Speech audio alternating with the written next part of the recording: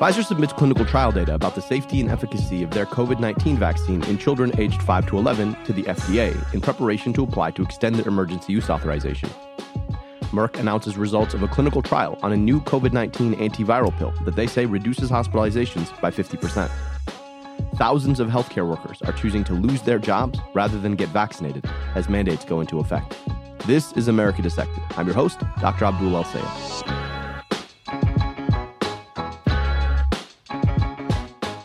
There are few countries in the world that have been hit as hard with COVID-19 as the U.S. A little more than a year and a half since the pandemic began, we've crossed 700,000 lives lost to COVID-19, more lives lost than in any other nation. And yet so much of the devastation was of our own making. These healthcare workers you can see behind me say they believe it should be their choice as to whether or not they choose to get the vaccine. Some say they're even willing to get fired over not getting it, but they say who it really hurts are the patients in the midst of a nursing shortage. From the jump, Americans balked at the most basic standards of safety in a pandemic: social distancing, lockdowns, masks, contact tracing. An astoundingly large proportion of our country, fueled by politicization by a former president and misinformation by some of our largest corporations, turned on any formal science-driven effort to take this on. Some have chalked this up to a certain anti-authoritarian tendency in Americans. But anti-authoritarianism wasn't the only uniquely American thing playing out. The other was unbridled corporatism. Many of us thought that while Americans might have pushed back on collective efforts, things that required us to do something to protect someone else, that we'd be saved by something Americans would do to protect themselves. We thought that the minute our pharmaceutical industry could produce a vaccine, Americans would line up in droves. Well, at least some of us did. The rest, the same folks who'd been going ham on all the other interventions, just turned their ire onto vaccines.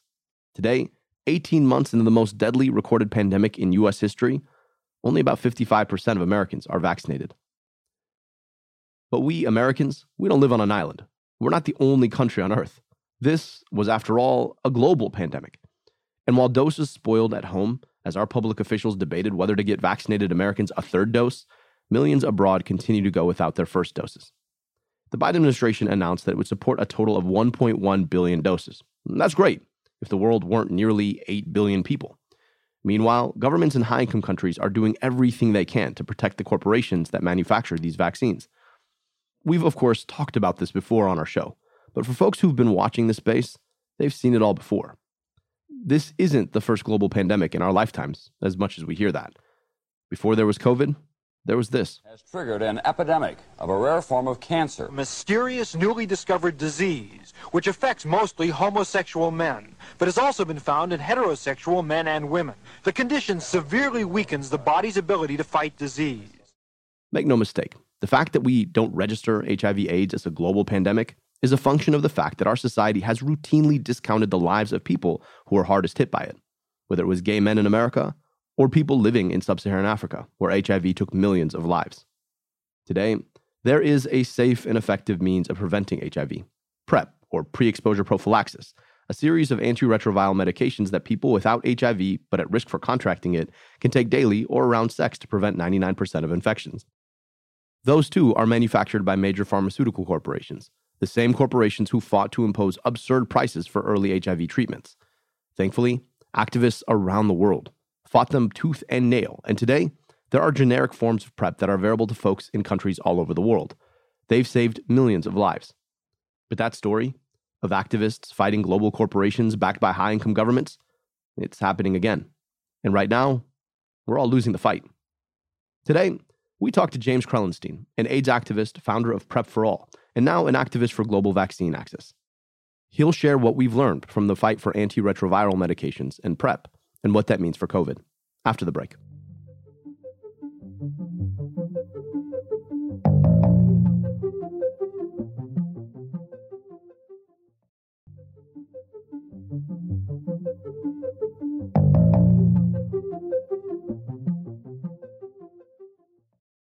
All right, I am also recording. Okay, let's roll. James, can you introduce yourself for the tape? Sure. My name is James Krellenstein. I'm a co-founder and managing director of a group called PrEP for All, and we're a sort of advocacy group that fights for increasing access to both HIV and COVID-19 treatments and vaccines. James Krellenstein started his activism as a teenager when he designed and built the first online directory of providers who provided access to antiretrovirals for people who may have been infected by HIV. In 2017, he discovered a pattern of alleged anti-competitive practices by the nation's largest manufacturer of HIV medications, which led to a class action antitrust lawsuit currently being litigated in federal court in San Francisco. He joined me to talk about what the fight for HIV medications can teach us about COVID-19 vaccine access and the way that Big Pharma keeps life-saving medications out of the hands of people who need them. We deeply appreciate your work, and I think it's apt that we're talking about PrEP in the context where we are in the midst of a global fight for vaccine equity, because there are so many parallels. And just to start, James, can you tell us about the history of HIV/AIDS in this country?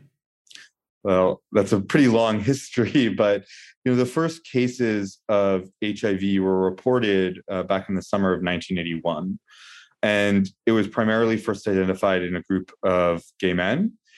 First in Los Angeles, and then there was other case reports in New York. And it slowly in COVID times, but rapidly, actually in public health crisis time, sort of ran out of control. And we really saw HIV starting to, first AIDS, and then when the virus that causes AIDS, HIV, was discovered back in 1984, it really sort of started running out of control. And we didn't have really effective therapy at all for HIV infection until 1995 or 1996.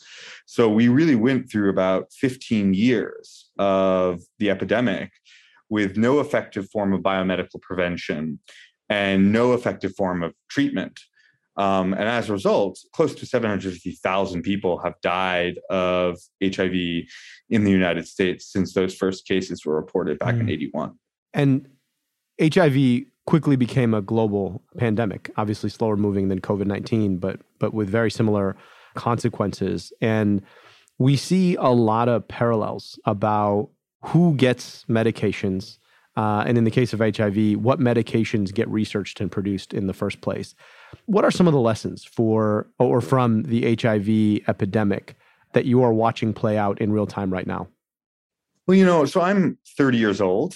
So I was born in 1991. So when HIV therapy, when the first effective methods of antiretroviral therapy first were discovered, I was 5 or 6 years old, 4 or 5 years old, actually. So I wasn't really alive for that initial victory and then the subsequent fight for global access, which is still going on right now. But the basic truth, if we want to distill it down to a couple of sentences, is that, the people in the United States and in higher income countries, there was availability, at least hypothetically, of effective treatments for HIV starting in 95 and 96. There's certainly a huge amount of inequity in accessing that treatment, even here in the US, especially, actually. But at least it was accessible. But for a large portion of the people, actually for the majority of people globally, who were living with HIV, especially in places like sub-Saharan Africa, there just wasn't any access for years and years and years.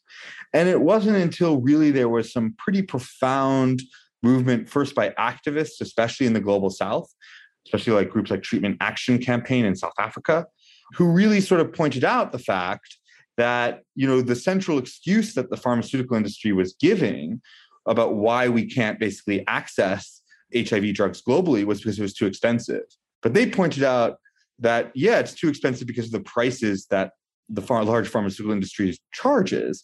But if we actually could make generic versions of these drugs, we could bring the cost down to maybe a couple $100 a year at first. And now where we are, where, a year of antiretroviral therapy globally costs about $85, $90 a year.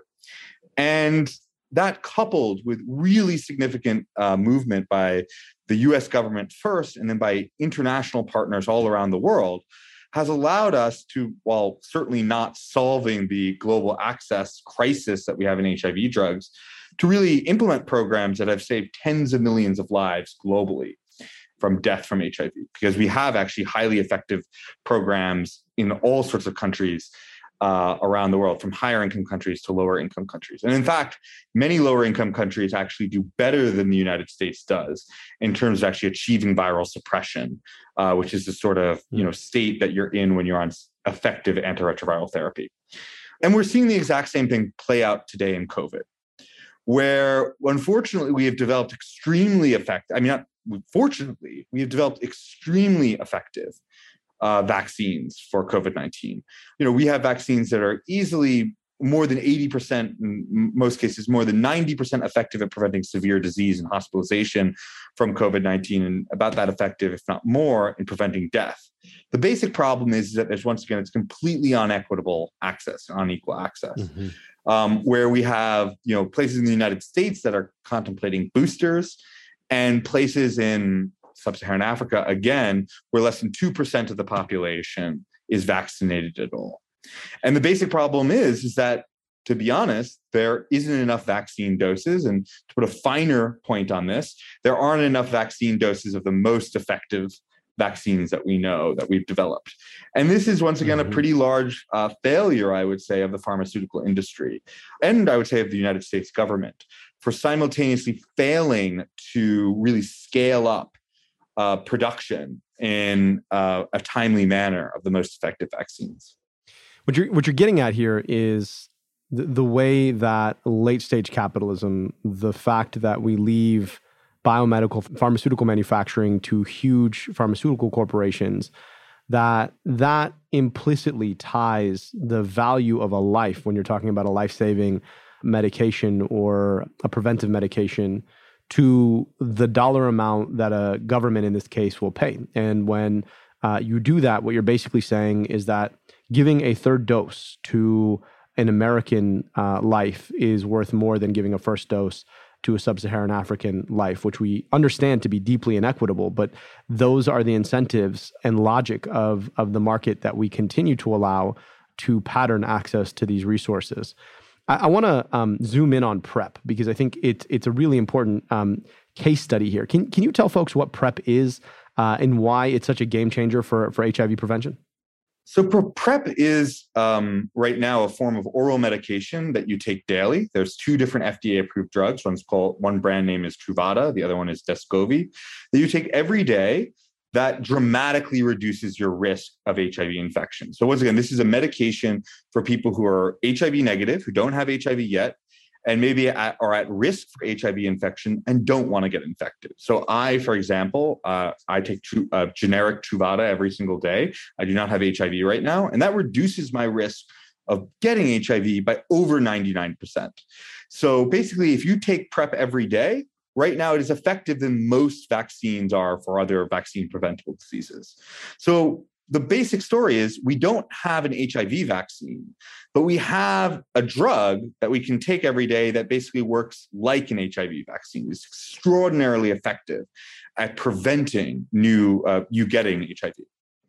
And how does one get access to PrEP, which stands for pre-exposure prophylaxis? And for folks who can't cut through the medical jargon, exposure is when you first come in contact with the virus. So it's before the exposure, and then prophylaxis is a name for something you take to prevent something. So how do you get access to it? Like what is your protocol if somebody came to you and said, James, I want to get on PrEP? Great question. What would be the process for them?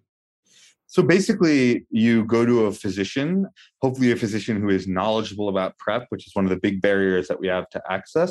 And you say, look, I'm at risk for HIV infection. I'm gay, and I engage in sort of just to be blunt, I have anal sex, and that's a very high risk activity in terms of HIV transmission. So I explained this to my physician, and my physician did a couple of tests. He tested to make sure that that I didn't already have HIV. He then tested that my kidneys were okay. He tested me for some other STDs. When all that came, was basically, I didn't have them, when it was all negative, he wrote a prescription for Truvada, or for the generic, and I go to my pharmacy every month and I pick up a 30-day supply of the drug.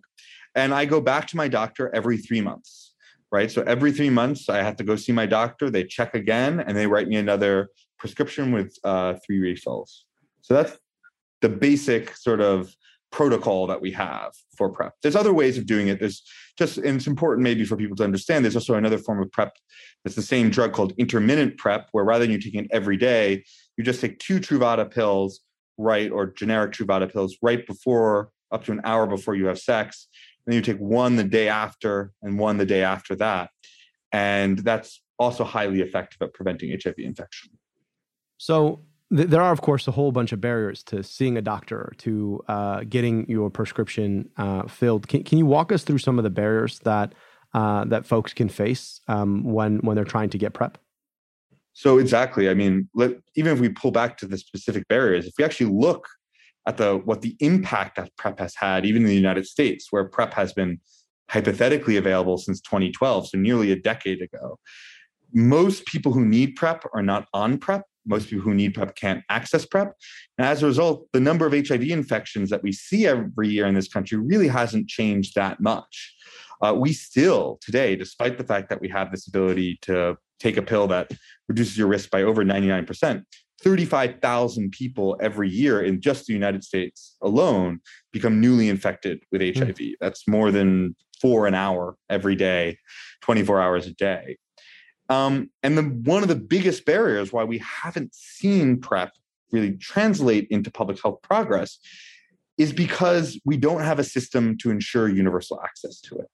So as you said, PrEP initially, when it came on the market, despite the fact that this was a drug that was almost exclusively developed by the federal government allowed a manufacturer called Gilead Sciences to charge $2,000 a month for Truvada, despite the fact that it costs less than $6 a month to be when it was available generically. So it costs less than $6 a month to make. They were charging $2,000 a month. So it was a huge barrier initially, was that the extremely high price of the drug was just required you to use a mail order pharmacy, to use a copay card.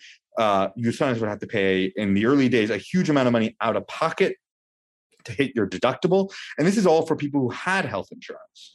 But if you didn't have health insurance, you had problems not only necessarily accessing the drug, but accessing a physician or some sort of healthcare provider who could actually do that test, who could write that prescription. You had problems still paying for the laboratory costs. And this is still a problem that is continuing to this day. To your point about sort of late stage capitalism, the insane part of this whole thing is to get less than 20% of the people who actually needed PrEP on it. We were paying Gilead every single year $2 billion to the healthcare system as a whole, more than $2 billion, in fact. And if you actually just had a generic version of Truvada, which we now do have, and you actually put just a small fraction of that money into paying for people's healthcare, paying for their laboratory costs, making it universally accessible, we could have gotten every single person who needs PrEP in this country on PrEP. And we could have prevented tens of thousands of HIV infections every year. Not only obviously making people healthier, probably preventing a lot of illness and possibly even death, but also saving the healthcare system tens of billions of dollars, because an ounce of prevention is really worth a pound of cure here. Also that we can allow a major corporation who manufactured a drug whose R&D was paid for by the federal government to make billions of dollars in profit off of the goal of preventing HIV in our country. And mind you, listeners of the show will remember back to an episode in the first season where we profiled the same corporation, Gilead, and the way that they played games with the pricing of a hepatitis C drug, Sovaldi, that kept it out of the hands of people who needed it. What is PrEP access like abroad? And can you talk about the ways that Gilead and other corporations have interfered with the globe's ability to prevent HIV transmission? So HIV is an interesting space in that for a lot of lower and middle income countries, but mainly lower income countries, it's very complicated in the middle income country space. Lower income countries, we generally actually have for HIV antiretroviral drugs, we actually do have relatively permissive licensing. So we have a huge amount of competitive generics. We have over a dozen generic companies all around the world who make generic versions of Truvada. Mm-hmm. And in lower income countries, they're allowed to actually distribute those drugs even before the patent had expired. And just to go a little bit back on the American side, what was crazy about the American situation is Would a generic drug company would try to go and make and introduce a low-cost version of Truvada to America to distribute it in the United States, Gilead would go to court and they would allege that they were infringing on these patents that Gilead had some rights to. The irony of that is that the patents, the research that formed the basis of those patents that Gilead used to prevent Americans from accessing low-cost generic versions of the drug were not paid by Gilead. The research that formed the basis of that patent was paid by us, the taxpayer. So Gilead would literally use a taxpayer-funded patent and go into federal court and say, you cannot bring a low-cost generic version to American taxpayers because of a research that American taxpayers paid for. And that was the profound fundamental irony, is that Americans were getting sick, getting infected with HIV because they couldn't afford a drug that they themselves paid for the research and development of. To go to the global situation, here's the crazy aspect of how bad PrEP pricing was, is that even globally, even in higher income countries like the United Kingdom, like the UK could not, for years and years and years, put PrEP on their national healthcare system, on the National Healthcare Service, on the NHS. Because of these exact patents that, once again, we, the American taxpayer, paid for, the NHS could not access low-cost versions of generic Truvada. And as a result, it simply was too expensive for even a universal healthcare system like the National Healthcare Service to actually pay for and put on their formulary. So for years and years and years, UK activists had to basically set up systems where they would import drugs from India, sort of illegally, to the United Kingdom, and had to jerry-rig an entire system, even in a country that has a pretty good universal healthcare system, precisely because the price of this drug was just so absurd that even the UK couldn't afford it. So we have two actual problems on the global access front. On the higher income countries, we had initially the drug pricing problem. That has kind of gone away as we've at least sort of allowed the patents to expire and allowed generics to happen. On the lower income countries, despite that the drug is relatively cheap, we don't actually have the funding for the healthcare systems to deliver PrEP in a very, very high level. There are PrEP pilot projects all over lower income countries. But right now, one of the big challenges that we have is actually bringing PrEP to scale to actually meet the demand in those lower income countries. And that is something that I think we and global activists are really going to be working on in the coming years.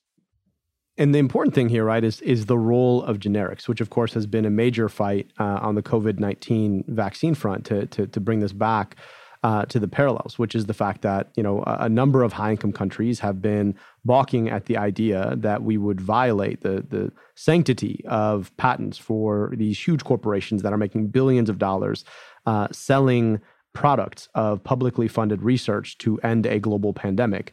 And so we don't have those generics online in the way that we would need to be able to take this on. I want to ask, as we think about this moment, it took a lot of effort on the part of activists and advocates and academics coming together to take this research forward, to hold pharmaceuticals and the governments that have enabled their greed accountable. What does that look like right now? And can you tell us about how your organization, PrEP for All, is part of a broader community of activists that are taking the fight to the corporations and their enablers on the COVID vaccine? So what's important to understand about vaccines versus what we call small molecule drugs, like the types of drugs that are in antiretrovirals, like Truvada, like in PrEP, is that it's not as easy to make a generic version of a vaccine. In fact, I think you could credibly argue there is no such thing as a generic vaccine, right? When we talk about what happened in the HIV space, it really was just a matter of us getting rid of the intellectual property. And in that case, we had literally dozens of manufacturers all around the world who, within a couple of months, figured out how to make a version of Truvada and who were able to trivially demonstrate that their version of Truvada was basically the exact same thing as the brand name, and the doctor didn't have to worry when he prescribed Truvada and his patient or her patient got a generic version of the drug, it was the same thing. Vaccines are kind of different than that. Vaccines require not only that we get rid of the intellectual property barriers, but that we also teach the ability to actually make them, that we actually were able to replicate the entire manufacturing process, and that we're able to go to a regulator like the Food and Drug Administration or the WHO and say, look, this actual version of the vaccine that we're manufacturing is equivalent to the version that the so-called originator like Pfizer or Moderna actually originally manufactured. And that requires really intervention, not only the companies to say, we're not going to enforce our intellectual property, but really them to say, actually, we're going to work with other companies around the world to teach them how to actually make these versions to make a version of our drug that is exactly of our vaccine that's exactly the same. And we've seen actually companies, when they want to do this, we see them do this all the time, even in the vaccine space. So take a company like Moderna. Moderna basically was a small little biotech, but when they had this at the beginning of 2020, they realized all of a sudden they have a global, huge market in the higher income countries. They want to make enough of it. They don't know how to make it. So they went to a company in Switzerland called Lonza, and they shared with Lonza all the sort of ways that they can make their COVID vaccine. And they said, Lonza, start building this in your factories, and we'll work with you to make sure that those factories are online. And in fact, every single dose of Moderna that has been administered outside of the United States has not been made by Moderna, but has instead been made by a company in Switzerland and a little bit in the United States called Lonza. That's exactly the model that we've been calling for. And we recognize, though, that might take a lot of time to do it. So we really need the US government to step up and force these companies to work with contract manufacturers all around the world to actually make the versions of sort of Moderna and Pfizer all around the world. And we really need to do this as fast as possible. So one of the things that we have been strongly advocating for is that the United States actually create their own facility, first in the US, and use that to train people all around the world to actually manufacture more doses of these COVID vaccines. And we call that a GOCO. It's a government-owned contractor-operated facility. The idea there is that the US government should actually control vaccine manufacturers as a matter of national security, and be able to teach people all around the world, not rely on Moderna, not rely on Lonza, but actually have their own facility that they can teach people how to make these vaccines and transfer that knowledge. But the Biden administration, I'll just be frank at this point, has been seemingly more interested in protecting the pharmaceutical industry than saving the millions of people who have died from COVID-19 since we've had highly effective vaccines. And that's really why we are in a situation today where we have almost no global manufacturing. We have no manufacturing that the government controls, even though we paid for the research and development of especially the Moderna vaccine. And it's a real stain on this presidency. There's no way around this. And what we as activists are doing is putting as high of pressure on this administration as possible to actually take the steps that they have. President Biden could sign a piece of paper on his desk today that would force Moderna to do this. But he's refusing to. And that's really the fight that we're in right now. And I have to say, it is astounding the number of people who are dying from COVID right now. More than one person is dying every 5 seconds from COVID-19 globally. And we have highly, highly effective vaccines that we can bring to scale as fast as possible, within 6 months if we wanted to. Yeah, I'm confident that when the history of this pandemic is written, our failure to vaccinate the world as one of the leading originators of COVID-19 vaccines will stand out as one of the biggest failures, if not the biggest failure. I know all of us are so worried about COVID here, and we're having this conversation about boosters here. But the idea that while others are struggling to get their first doses, we're having a robust debate about our third dose is itself is an indictment on our failure to recognize yet again our role in a global community of humanity. I want to just ask you one last question before we let you go. There was a movement in the public health space to recognize that moralizing around people's behaviors was never going to work. And we went from an abstinence-driven kind of approach to a harm reduction approach on everything from pregnancy to HIV prevention. And yet when it comes to COVID, it's like we've sort of forgotten how to do harm reduction. And I want to ask you, what can we learn from the experience of harm reduction when it comes to COVID and both the vaccine, but then also, masks and other policies. What should we have learned from the experience of HIV prevention that we failed to? I think one of the most important parallels and analogies we often have is the condom debate. For years and years and years, even actually after PrEP was FDA approved, people argued against bringing PrEP because it will stop people from using condoms. And the point I always made is the point of HIV prevention is not to have people wear condoms. The point of HIV prevention is to prevent HIV. And I think that basic logic should be applied to everything that we do with COVID-19. The point of COVID-19 prevention methods is not to make people wear masks or to get vaccinated. We probably want them to do both of these things. I'm not arguing against them, obviously. The point is to prevent COVID-19.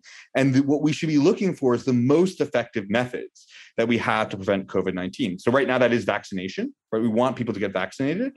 We want people right now in this place where we have the Delta variant transmitting, where there's a huge level of transmission going on. We want people to be wearing masks in certain contexts. But we want to be ultimately looking for technology, biomedical technology, that allows us to restore to a normal, so-called normalcy.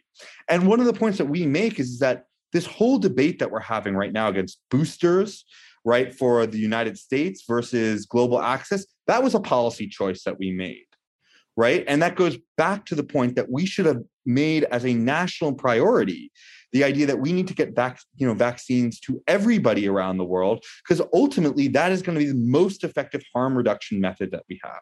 The most effective form of harm reduction we'll have for COVID-19 is ensuring global vaccination, right? Which will ultimately bring the global level of transmission down so much that we reduce the risk of infection, not only to the US, but around the world. And most importantly, we really reduce the risk of development of variants like Delta that really pose a threat to the public health of the US. But I think what we have to look for is going forward is what are the most effective methods of preventing COVID-19, not getting attached to any particular method or the other. Right? I mean, condoms for years was really the most effective method of preventing HIV. And it would have been insane for me to say, condoms aren't inextricably linked to HIV prevention. But when we had a technology that actually performed better than condoms, people shouldn't have argued, well, we shouldn't use that better technology because it's going to make us not use condoms. And I'm not so sure we're yet at that point in the COVID debate. I don't think we are. But what I'm ultimately looking for is the development of a COVID vaccine that actually assures durable protection from actual infection risk. And I think that is possible. We could go into that discussion. And there's actually a possibility that boosting may actually achieve that. We don't have the data yet on whether it's durable or not. But the question that we have to deal with is, why are we making this sort of choice between boosting here and globally vaccinating? You can't fight scarcity with scarcity. The basic problem we've had is we've chosen not to make enough of these vaccines. I deeply appreciate that point and the recognition that we should not be holding on to the kinds of technologies that our new technologies make anachronistic, and doing so risks putting millions of people's lives in harm's way. James, really appreciate you taking the time to share your expertise, your insights, and your experiences with us. We appreciate your leadership at PrEP for All. And that was James Krellenstein. He is co-founder and a leader of the organization PrEP for All. We thank you again, James. Thank you again for your time. Thanks so much, Abdul. As usual, here's what I'm watching right now. The Delta surge appears to be ebbing as cases continue to trend downward across the country. Nevertheless, we continue to see thousands of deaths a day, twice as many in rural communities where vaccination rates are lower. Make no mistake, this decline in cases is great news, but we've really got to ask what we do to keep it this way. On that note, vaccine mandates work. Take Tyson Foods, for example. Across their 120,000 employees, their vaccine mandate yielded a 91% vaccination rate. That said, thousands of healthcare workers are choosing to lose their jobs rather than get vaccinated as mandates go into effect. This puts our healthcare system, already reeling from COVID-19, at real risk. Stepping back, though, you've got to question how someone goes about using science-based reasoning to make choices for patients every single day, and then refuses to accept that same reasoning for themselves. In other news, Pfizer submitted clinical trial data toward FDA emergency use authorization for children aged 5 to 11 on their COVID-19 vaccine. Though they haven't formally applied for authorization, FDA analysts aren't taking any time to get started in their review. It could mean that children 5 and up could be getting their vaccines as early as the end of the month. Wouldn't that be great? And finally, the drug manufacturer Merck announced that their new antiviral medication, Molnupiravir, reduces hospitalizations and deaths to COVID-19 by 50%. They'll apply for FDA emergency use authorization in the next few weeks. The drug could be a breakthrough in COVID treatment. Unlike monoclonal antibodies, the current standard of care, which require an IV infusion, Molnupiravir is a 4-pill regimen taken twice a day for 5 days upon symptoms. That said, it's absolutely no replacement for vaccines. That's all for today. And don't forget, we're doing a live taping at the American Public Health Association annual meeting in Denver on October 24th. So if you're going to be at APHA, make sure you plan to join us at 6 o'clock on Sunday. On your way out, do me a favor, go to your podcast app, rate and review our show. It goes a long way to getting it to other folks. And if you really like the show, you can go on over to Crooked Media Store and pick up some merch. We've got our new logo tees and mugs, our safe and effective shirts, and our Science Always Wins shirts and dad caps.